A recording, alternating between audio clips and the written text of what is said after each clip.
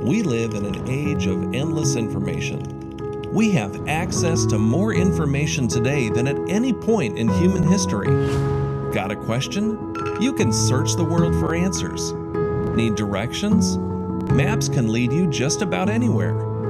Need to buy something? You can locate it, make your purchase, and have it shipped to you all in a few minutes. But access to all this information doesn't necessarily make us wiser, happier, or provide any deeper meaning in life. The wisest man who ever lived had everything he desired, but came to the conclusion that life without meaning is empty. But a life spent searching for the answers God provides is a life worth living. Well, how's everybody doing? It's a great day, isn't it? The worship that we just had was absolutely amazing. It was absolutely amazing. Last week was snow day. And I want to tell you, at the Missouri City campus, they had almost 1,200 at snow day. I don't know where they put everybody. And I'm going to tell you, this campus is going crazy. God is really blessing this place. And overall, all of us, we had almost 5,400 people that came to church. It's the highest attendance in the history of this church, except for Easter. It is just, it's crazy. It's really a great thing. We saw so many new families come. It is a wonderful time for us. I came across this article that I thought I would share with you. It's been a little while ago that I came across it. It's called Great Truths About Life Little Children Have Learned. Seeing life from little children's eyes. Great truths about life little children have learned. And there was a whole bunch of stuff. I'm not going to share but just 4 of them with you, but I love this one. It says, the best place to be when you're sad is in your grandfather's lap. And when I read that, I said, this is a great article. This is a great article. The second one is, when your mom gets mad with your dad, don't let her brush your hair. Here's the third one. Puppies still have bad breath even after eating a Tic Tac. Okay? Here's the fourth one I want to share with you. No matter how hard you try, you cannot baptize cats. You just can't do it. This is good information. And we're going through some good information too on Sunday mornings, going through the book of Ecclesiastes together. The book of Ecclesiastes was written by Solomon, who was the son of King David. And when King David died, Solomon became the king. And he said to God, I don't want wealth, I don't want military victories, all I want is for you to give me wisdom so that I can lead my people well. And God poured out his wisdom upon Solomon and gave him everything else too. And Solomon became known as the wisest man, outside of Jesus Christ, maybe the wisest man who had ever lived. Solomon is the guy that wrote the book of Proverbs and the Song of Solomon and the book of Ecclesiastes. And I said to you last week that the book of Proverbs in my life has been the most profound Old Testament book in my whole life, the book of Proverbs, because there is not a day goes by that I don't make decisions in my life that are really based upon the principles of the book of Proverbs. I've studied Proverbs year after year after year after year in my life, and I've learned so much that it has become now a part of me when I'm making decisions, principles that Solomon wrote 3,000 years ago have become such a deep part of my life. Here is a guy 3,000 years ago who is still impacting the life of somebody else and many others 3,000 years later. He wrote the book of Ecclesiastes. The book of Ecclesiastes has one great idea, and that is answering life's biggest questions. The kinds of questions that we answer, that we ask all the time. Solomon asked as well, and he tried to find the answers to the big questions of life. And last week, it was chapter 1, and he talked about what is the meaning of life? What is the point of life? What is the purpose of living this life? And he talked about that. We worked through what he gave to us, and not just him, but also Jesus and the New Testament. This morning, I want us to look at the next big question, and that is, how can we finally have a happiness that lasts forever? How can we find a lasting happiness in our lives? And I want to talk to you about that today. The overarching idea that Solomon gave to us is this statement. He says, though a person lives 1,000 years twice over. Okay, if you live 2,000 years, he is saying, but you don't find happiness, what's the use? In other words, he's saying, what does it matter how long you live, I live, if we don't make the most of our life while we're living? And so Solomon's goal is to help us learn how to make the most of our life. And that's what we're doing as we go through the series. And today, I want us to talk about that subject in chapter 2 of lasting happiness. It's not hard to be happy. Every one of us, every day, have moments of happiness. All you got to do is come up with several ball teams you like. Football teams, I never just stick with one. I get 3 or 4 football teams you like, or baseball teams you like, or basketball teams, and one of them's going to win. You know, and as soon as they win, you have that happy moment. Or someone gives you something or gives you a compliment or does something nice in your life. Or maybe you get a raise at work, or you get an A at school, and just some good thing happened, you're happy. But the question is, how can you have lasting happiness? A deeper, abiding happiness. The definition that I've got, at least, of lasting happiness is this: an inner peace. A deep joy, day after day, year after year, through the good times and the not so good times. The Bible's word for lasting happiness is the word joy. And Jesus said this. He said, if you will do what I tell you to do, if you follow me, if you do what I tell you to do, I'll give you a joy that the world can't take away. That no matter what happens in your life, no matter what tragedy comes in your life, no matter how terrible something is that comes in your life, I'll give you a joy, I'll give you an inner peace. I will give you a lasting joy that the world can't strip from you. And that's the kind of joy we need, right? That's the kind of lasting happiness. And Solomon was trying to find that lasting happiness. Solomon was a king. He had tons of resources. There was nothing, anything he wanted to do, he could do it. There was nothing that could hold him back. And so he did everything he could to try to find, how can I be lastingly happy? You know what is amazing to me? You talk to people today in the 21st century, and there's a list of things. What are you doing to try to be happy? And they'll give you this list. And what's crazy to me is that 3,000 years ago, it is the very list that Solomon was using in chapter 2.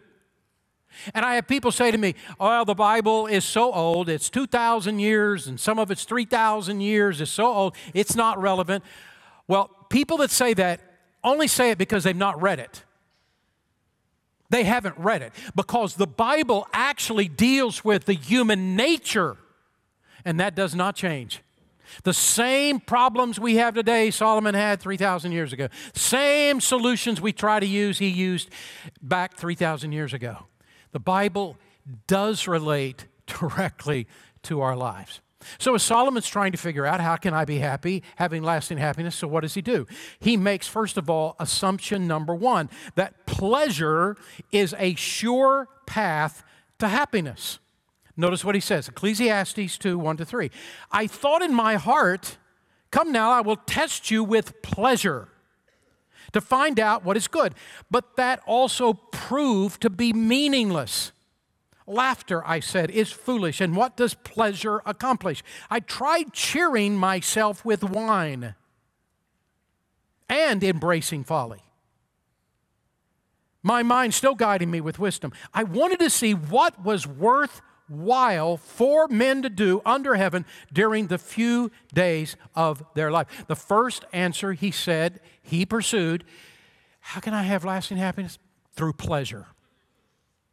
He filled his life with pleasure. He says with laughter. It didn't mean that he's laughing all day long. Ha, ha, ha, all day long. That's not what it means. It is simply a Hebrew phrase that means having a good time, having fun, pursuing things that entertains, pursuing things that gives you a good time, that you enjoy. We have a whole list in the 21st century of things that really bring pleasure, that is having a good time. It's a lot of fun, and they're probably different than way back 3,000 years ago, but he still had many things that brought him a lot of pleasure. Archaeologists tell us today that during the time of Solomon, Disney World was much smaller than it is today. Probably they only had the log ride. That's all they had back in those days. But there were a whole lot of things that they could do in those days that brought fun, and it was a good time, just like today. And when Solomon began to fill his life with that, it wasn't long until there was a sense of emptiness and boredom, just like happens today. And so you know what he did? He said, you know what I'm going to do? I'm going to combine having a good time with alcohol. That's what the verse says. The oldest mood-altering drug maybe in history is alcohol, is wine. And he said, so I did wine and folly. I did wine and have a good time. But what Solomon began to realize is, look, when I look at the individuals I'm partying with, and I'm having all this quote-unquote good time, I see these people are just as empty. And when they're sober, they are miserable human beings. And he realized, none of this is working. This is not how you find lasting happiness. And so Solomon went to the next level. Solomon indulged in intimate escapades. All you got to do is read his life story in 1 Kings and 2 Chronicles, and you see what he did. He was a king, and he can do anything he wanted, and he did it. But when you read the story of Solomon, here's what you find out. Solomon experienced nothing but brokenness and pain and hardship. And when you read those passages that deal with Solomon, here's what you're going to discover about him. That Solomon never accomplished what he could have. He never had the influence that he could have had. And it was the escapades that destroyed it. And Solomon came to the end of this whole pleasure thing, and he came to this understanding that pleasure, and I want you to write this, it's in your notes there, but I want you to write another phrase that I wish I'd have put in there.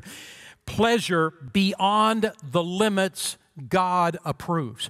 Pleasure beyond the limits God approves always promises more than it can deliver. From a distance, it's so pleasurable, it's so inviting, but it always promises more than it can actually, real life, deliver. It eventually leaves you wounded and bored. It doesn't last. And Solomon came to that realization. So assumption number 2, if pleasure doesn't get it done. Assumption number 2, happiness is found in work and in achieving success. Verse 4, I undertook great projects. I built houses for myself and planted vineyards. I made gardens and parks and planted all kinds of fruit trees in them. And that didn't stop with that. Read the story. He built cities, folks. He built cities. And he built armies, and he built gold mines, and he built silver mines, and he built the first temple to God. You talk about an accomplished human being. This man built so much. It's absolutely shocking and astounding, the success that he had. And you scroll down to verse 20 of chapter 2. He says, but I turned in despair from hard work as the answer to my search for satisfaction.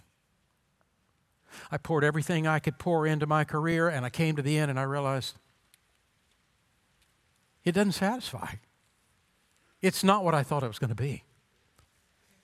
Happiness is not found, this lasting happiness is not found in success. Tennis champion Hana Mandlikova, here's a picture of Hana Mandlikova.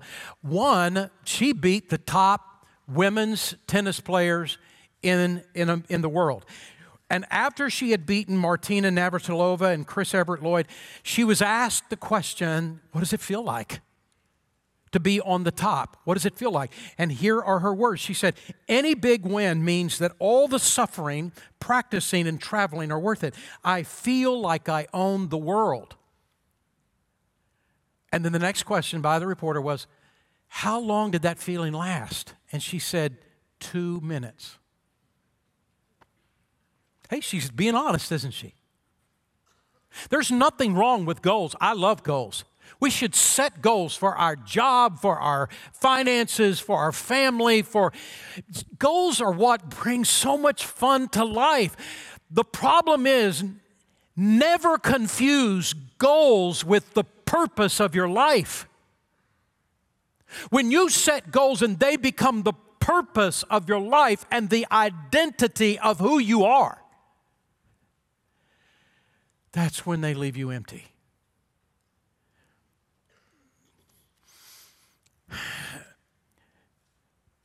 It goes back to that old saying, you remember, when a guy's about to die? Nobody, when they're about to die, says, oh, if only I could have had just a few more minutes in the office. Nobody says that.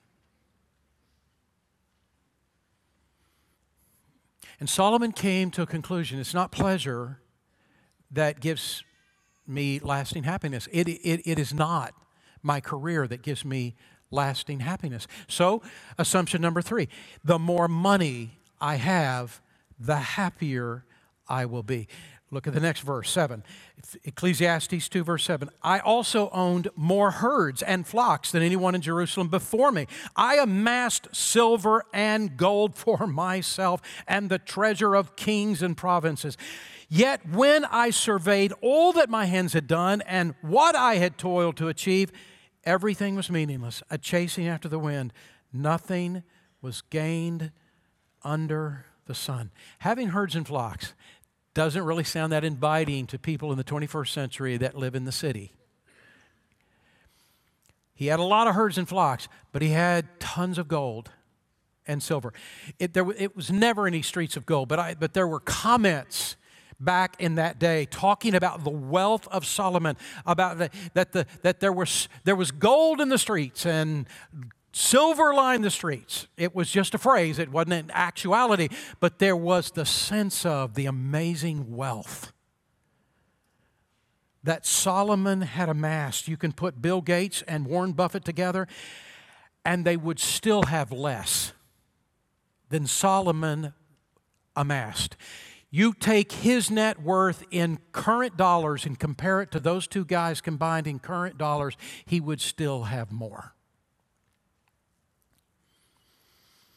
And yet he says, it didn't mean anything. It did not give me lasting happiness. I came across this, it's a year old, and I came across this, and I'm going to give you enough information in your notes there that you can go look it up, Google it, and get to the footnotes and all kinds of things. But there was a research study that showed that the richer we get, the less happy we become. And the article is called The World's Happiest People Make This Much Money, February 14, 2018. Now, I'm not giving this to you because I believe that to be happy, you got to make the amount of money that it says. So don't get the wrong impression of what I'm saying, but I'm making a point that I'll make sure I make toward the end. So the research shows that the richer we get, the less happy we become. This study, published last year, found that once a family reaches a certain combined household income, which they said was $105,000 in the United States and $95,000 globally. I noticed that about 3 decades ago, the same kind of study was done, and I think it was $60,000 then, that more income tended to be associated with reduced life satisfaction. and a lower level of well-being. That isn't a given. That isn't a given. But it is the idea of this, that the more we get, the more we have to get. The more we want, the more we want, the more we want, the more we want. That it becomes more and more and more important to our lives, to the point that it brings so many worries to our life, so much fear in our life, so much pain in our life. There's another study. It dates back to February 2005. I'd put this in my notes, in a chart. Children, it's called Children of the Affluent, and it says children who come from affluent families are more likely to, it's not a given, but are more likely to suffer from depression, anxiety, and substance abuse than those who come from less affluent families. And you go do a study of movie stars and rock stars and that sort of thing who grow up and their kids, and it's pretty devastating. The point I'm making is not that there's a magic number like 105 that tells you, okay, now I can finally be happy, because the truth is, you don't have to have money make you happy. The point I'm really trying to make is this, that money has a built-in law of diminishing returns like nothing else, in which we reach a point in which we have fallen in love with it, and it comes back to bite us. Money can't make you happy. You and I can live a life of contentment no matter what our income is, and be much happier than most other people in the world. And Solomon came to this conclusion, and he said, I've now realized it's not pleasure, it isn't my career, and it's not my money. And so the fourth assumption was education produces lasting happiness. Ecclesiastes 1:16-18, and look at what he says. He says, I thought to myself, look, I have grown and increased in wisdom more than anyone who has ruled over Jerusalem before me. I've experienced much of wisdom and knowledge. There's the education. I've got all this education. And then I applied myself to the understanding of wisdom and also of madness and folly, but I learned this too is a chasing after the wind. Here's the key statement. For with much wisdom comes much sorrow. And the more knowledge, the more what? The more grief. And Solomon came to this understanding. The more education I get, the more grief I get. The more education I get, it just increases the number of questions, and it doesn't ultimately satisfy me. So before you decide to quit school, okay, I'm quitting high school, my pastor said. Before you decided you're not going to college, that's not the point I'm making. Here is the truth. That one of, if not the greatest factors of the job that we get to feed our family and our career comes through the education. Education is important. It is valuable. And also education gives us a greater understanding of the world. It's why I keep doing that. Personally, I keep reading more things. I keep listening to lectures on history. I love history and science, and I just want more and more and more. The point is that education is not that education is meaningless. The point is that education is not the source of lasting happiness. Because if it was, the most educated people would be the happiest people in the world, and they're not. They're not. That's the point. Are you getting the idea here? Solomon has gotten it all. He has tried it all. He has spent it all. And he's still not happy. So why do we even have this? Why do we have this book of Ecclesiastes? Because God is trying to say something to us. We only get to live one time. And if we are going down all these blind alleys, every one of us will be living in a way in which we just never find it. And God is saying, here is the guy who had everything, and he went down all these streets that led nowhere. He went down all these alleys that led nowhere. Don't do this. You can learn before you have to experience it. There is something that brings satisfaction and lasting happiness, but it's not this stuff. And listen, here is Solomon in Ecclesiastes 2:17. It really goes all the way down. He says this, "So I hated life, because the work that is done under the sun was grievous to me, all of it's meaningless, a chasing after the wind."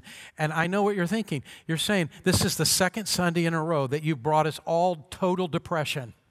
And here we are again. Everything's bad. You brought us all the way down to depression. I'm not trying to do that, but I am saying to you, if any of these are the purpose of your life, if any of these you're counting on to deliver the greatest life, you're going to end up right where Solomon did. And I came to the place that I hated life. Derek Kidner was a brilliant scholar and a brilliant man, and he made this statement. He said, "What spoils the pleasures of life for us is our hunger to get out of them more than they can deliver. Getting eternal and ultimate meaning out of temporal and temporary pursuits is destined to fail." And Solomon says, yes, that's what I'm saying. But there is a way to lasting happiness. Jesus said, if you do what I tell you to do, I will give you a joy that the world cannot take from you. Solomon didn't get to the end zone. He didn't understand everything, but he got it going. Solomon came to the conclusion that the place of satisfaction was not gold, but God. It was not found in the creation, but rather in the Creator. It cannot be found in gifts, but in the giver. And I'm not trying to be cute with words. I'm just trying to say that Solomon finally got it down. I'm going the wrong direction. I'm focusing my life in the wrong place. And he shifted his focus. Put your focus on the right thing. And Solomon makes this statement at the end of chapter 2 of Ecclesiastes. There is nothing better for a man that he should eat and drink, not meaning alcohol, eat and drink, and that he should make his soul enjoy good in his labor. This also I saw, that it was from the hand of God. Solomon doesn't get the whole thing, but he is now shifting the focus. There is a New Testament verse that is the equivalent of this verse found in Ecclesiastes 2, but it's clearer and it's more understanding. In 1 Timothy chapter 6, verse 17, our trust should be in God, who richly gives us all we need for our enjoyment. All the possessions and the health and the things we enjoy are not intended to turn our hearts toward them, but rather to turn our hearts to Him. To turn our hearts to Him. Jesus put it this way in Matthew 6:33, but seek first God's kingdom and God's righteousness.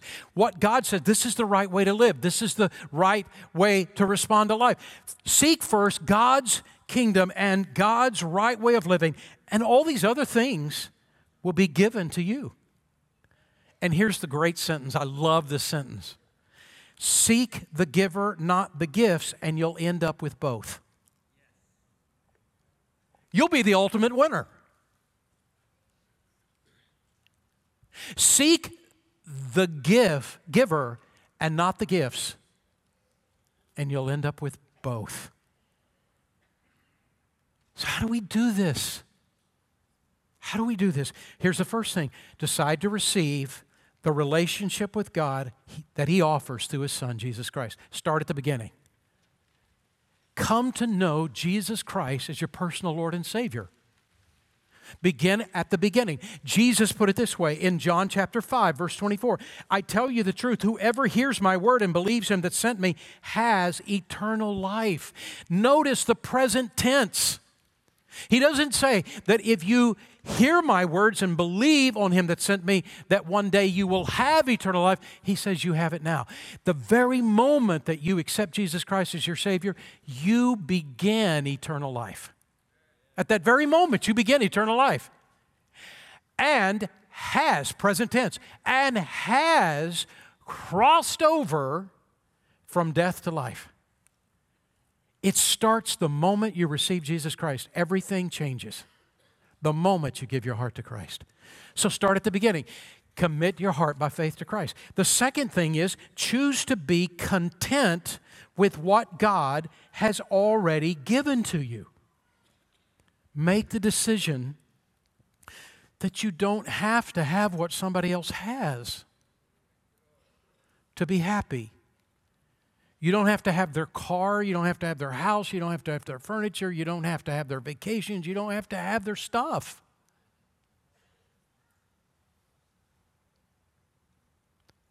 Make the decision, I don't have to have all of it.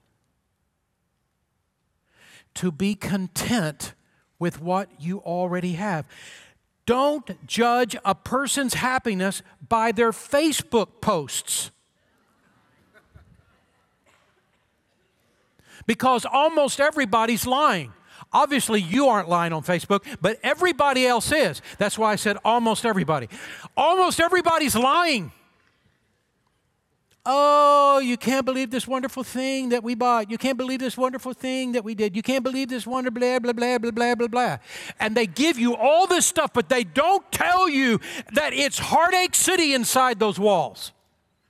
And they're fighting like cats and dogs, and they're struggling and hurting. They don't tell you all that stuff. Oh, my kids are perfect. There are no kids that are perfect except my grandchildren.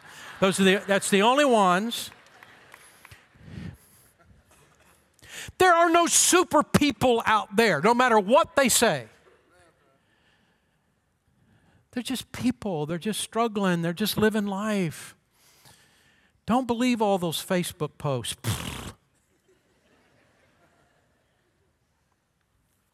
And you don't know how hocked up to high heaven in debt they are to do all the stuff they're saying. No, come to the place to be willing to say, I'm content with what God has already given me. And if God wants to give me more, I'll be content with what God wants to give me more. And if God wants me to be less, it's going to be a struggle, but I'm going to be content with the less that God gives to me. I'm going to be content both directions. And that's what Paul is saying. When Paul says in Philippians chapter 4, verse 11 and 12, I'm not saying this because I'm in need, for I have learned to be content. It doesn't come naturally. I'm going to tell you what comes naturally. Jealousy comes naturally. Envy comes naturally. Contentment does not come naturally. You got to learn it. But Paul said, I've learned to be content. Whatever the circumstances, I know what it is to be in need, and I know what it is to have plenty. I have learned the secret of being content. I've learned the secret. In any and every situation, whether it be fed or hungry, whether to be living in plenty or in want. Okay, God, I've learned to be content if you give me more. Yay, God, for giving me more. I've learned to be content if you give me less. Yay, God, for giving me less. It's going to be a struggle, but I'm going to still get there. I will be willing to be content with what I have right now. Can I tell you something? You are the richest man on the earth. You are the richest woman on the face of the earth when you can be willing to be content right now. Right now. So how do you find this lasting happiness? I'm going to tell you, get Jesus in your heart, then begin to follow Him. And what He said is, would you stop this comparison and would you start becoming content with what you already have? The third thing is this, decide to become more outwardly focused. Matthew 16:25. For whoever will save his life shall lose it. Whoever will lose his life for my sake shall find it. And what? That didn't even make sense. It is a paradox. So what is he saying? When all your life is about you, when it's all about you, you'll end up losing life. If you save your life, you will lose it. But if you lose your life for His sake, acts of love and kindness toward God and others, if you will lose your self-centeredness and you will shift your focus past yourself, you will actually find life. It's amazing. It's absolutely amazing. The first 11 verses of Ecclesiastes chapter 2 uses the word my, mine, myself, and I 34 times in 11 verses. Solomon was all about Solomon. So my question is, are you all about you? Oh no, you'd say, I am not that self-centered. Okay, maybe not 100%. Are you like 90%? Are you 70%? What's the percentage? What Jesus was saying is, if you put everything in your life about you, you'll lose your life. If you give it away, you'll find it.